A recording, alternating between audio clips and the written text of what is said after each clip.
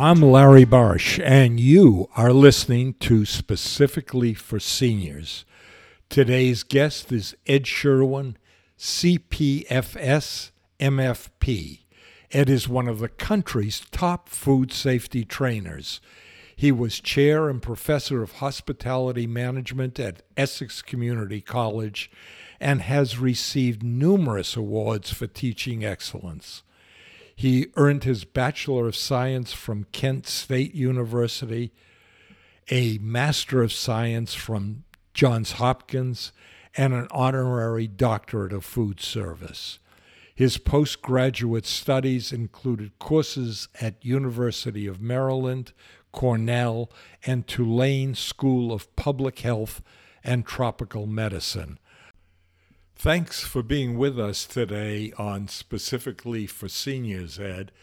For our listeners, could you explain what your degree letters mean? Sure, I'll be happy to. I'm a certified professional in food safety, which allows me to practice food safety inspections and other types of work involving regulatory compliance. I'm really very proud of that because I got the CPFS after I retired from teaching, and that opened a whole new career for me. I was a college professor for 19 years at the community college level and at Morgan State University in Baltimore, and I really wanted to broaden my perspectives. I loved learning about food and the relationship between food and diseases, and the CPFS opened a number of professional doors for me. The FMP stands for Food Service Management Professional, which is the highest ranking in the food service industry. I received my FMP with Dick Marriott from Marriott Corporation, and I developed a friendship with Mr. Marriott and the Marriott Corporation for many years. Interesting. How did you get into the food service business? Were you always interested in food, or? I was born into it. My grandfather was a baker, and our family had a baking and catering operation in Cleveland, Ohio. My father was one of four brothers, and all the sons of the four brothers worked in the business. Before we get into that heavy-duty food safety stuff, yeah. You know, there's something I've always wanted to know. When you go to a store and you buy food, it either says sell by, best by, and use by. What's that all mean? Sell by is more of an expiration date. Let's take eggs or milk as an example. You don't want to buy a carton of milk past its sell-by date. And that's why everybody reaches into the back of the case to get the one with the longest sell-by date. Best by is simply that. It's the freshness designation, usually on canned goods and non-perishables. And all it's saying is this is the freshest product that you can have, but it's not going to be dangerous if you eat it beyond the best by date.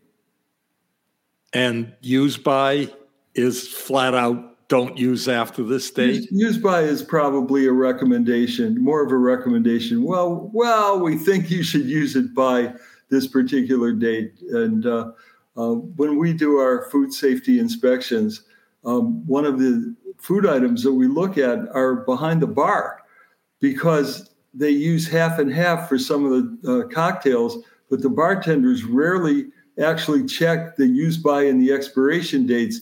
And let's see, today is February 15th, the day after Valentine's Day.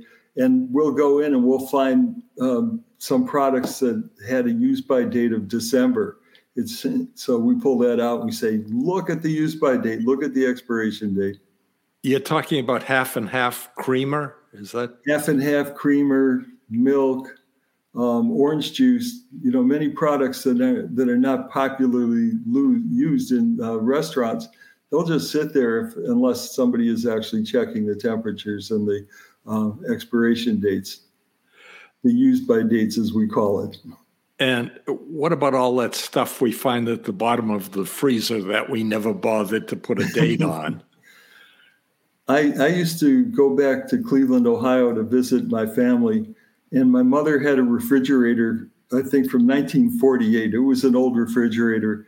And the joke we had was that there was always a jar of Knott's Berry Farm blueberry jam, and it was always there and for years and years. And yes, the stuff that's sitting in the bottom of your freezer that's unpopular and unsold in restaurants, and usually we don't want it there for more than a year. A year in the freezer? Yeah, that's about the maximum you wanted. Yeah. On any differences in the foods? Well, it depends. It depends on what you have in your freezer. If you look in our freezer, you'll find bread and rolls. They're not going to go bad at all. You'll find some steaks and lamb chops in there. We want to use those as soon as possible. And we're freezing them to maintain freshness. But again, we're not going to leave them in there too long. No more than a year is what we recommend. What about refreezing? You go into the supermarket and it says previously frozen. Yeah, it's not dangerous. If your freezer is in working conditions, you don't want to refreeze fish. It's best to use that fresh. But certain items like meats and some poultry items, no problem with that. As long as your freezer is working at 0 degrees or less and you use it within a reasonable amount of time, you're okay.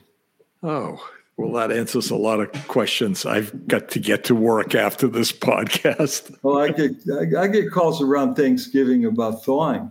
When can you thaw frozen foods? And again, on those, you don't want to thaw at room temperature. And you want to thaw under refrigeration is the safest way to do that. And for Thanksgiving time, start a couple days before, keep it in the refrigerator so that it doesn't become dangerous.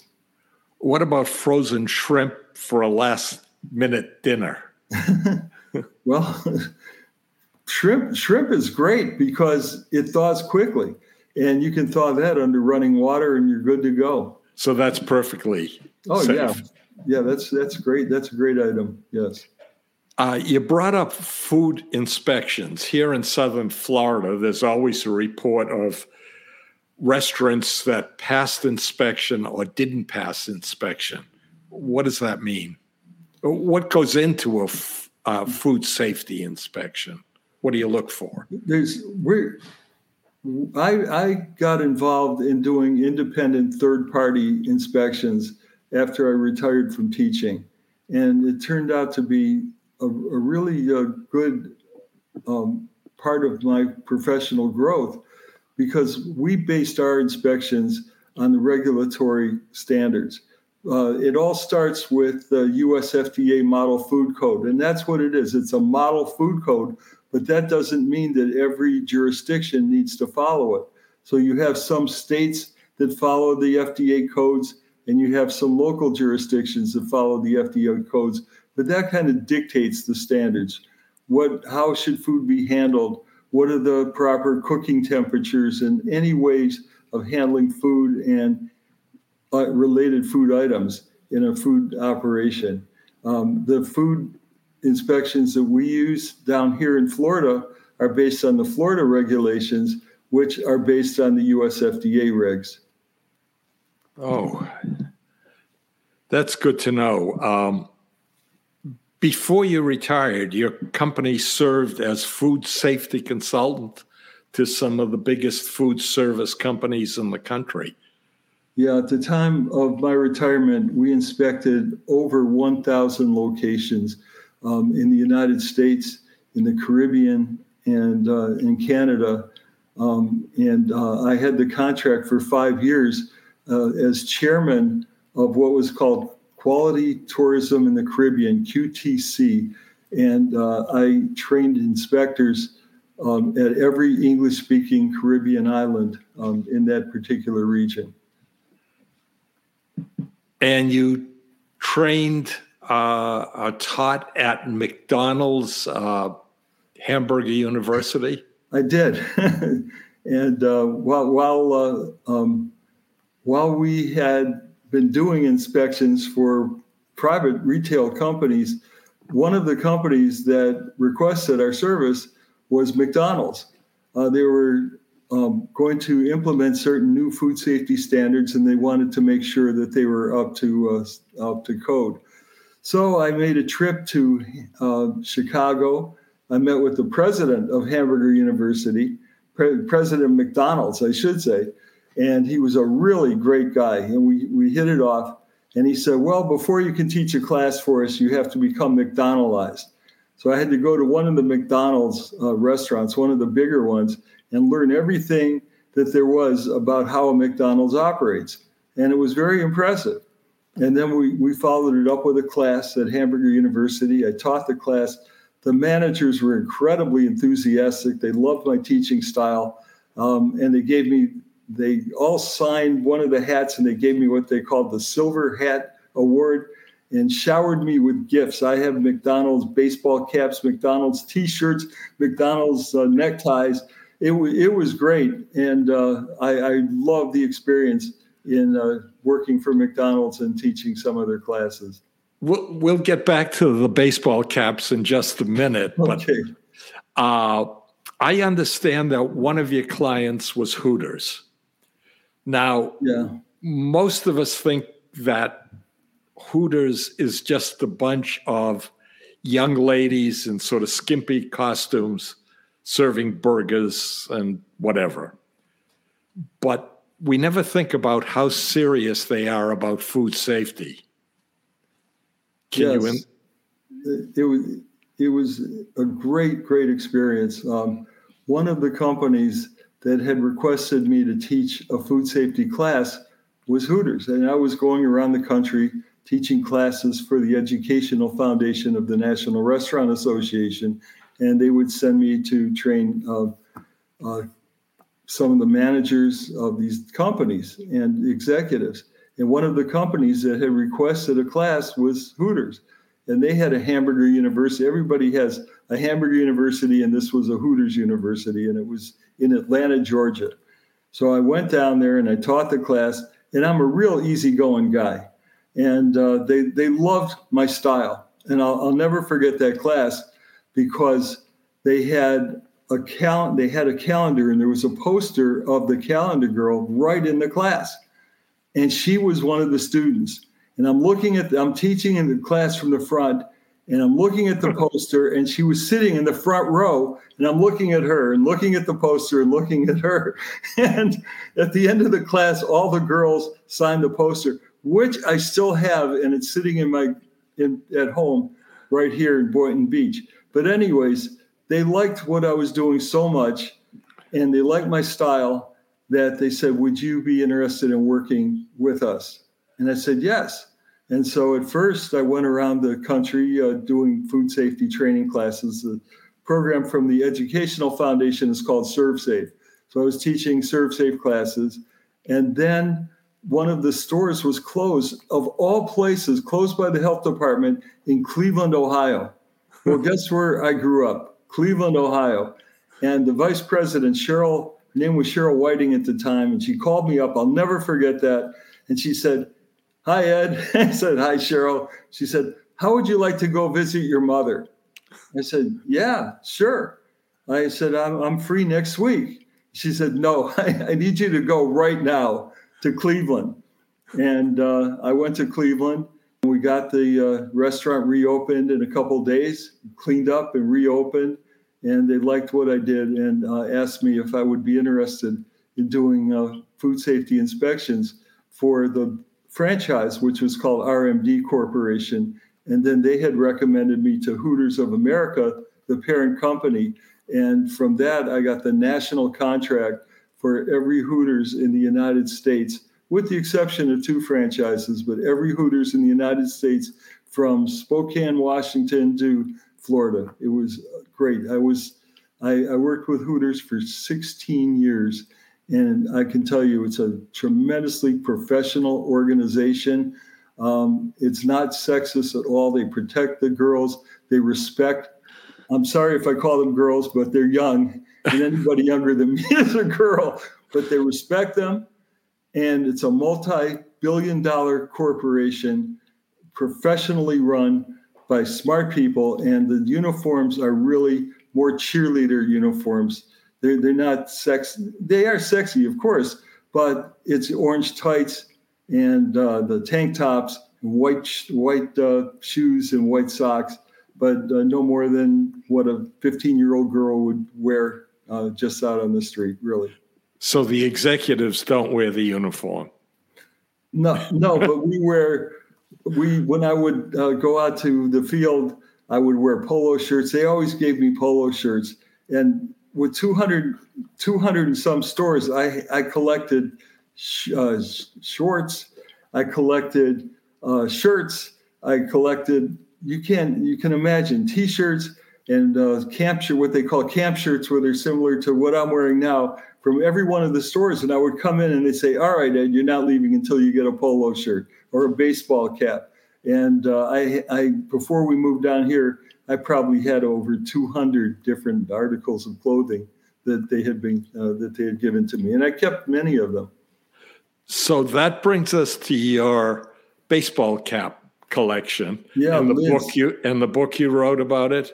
Yes, it's called Lids, and because I have a motto that somebody had told me once: don't wear it unless you earn it. How many hats do you have? Right now, I probably have about 50.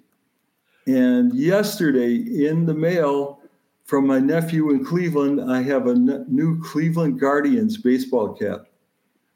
And that's the name of the former Cleveland Indians. But my favorite cap of all is, of course, Chief Wahoo from the Indians, because I grew up with the Indians, and that was always my favorite team. And what's your least favorite cap, or shouldn't I ask? Oh, no, Uncle Teddy's Pretzels. It was a miserable experience. Uncle Teddy's Pretzels was a pretzel stand in the concourse at Camden Yards in Baltimore. And at that time, I was working for the catering company that had the contract for that particular space.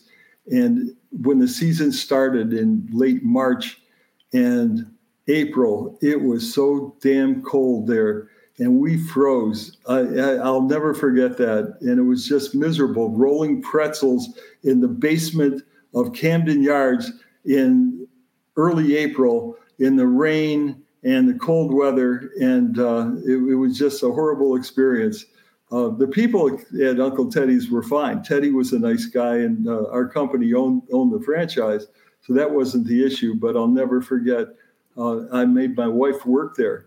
She's a CPA, and she had to keep track of the money. And when you have 40,000 people and each one is spending an average of $18 each, that's about $700,000 that we handled in every game. And I made my wife go into the counting room to help count the money, and she disliked it immensely. One final question. Yes, sir. On a serious note. Yeah.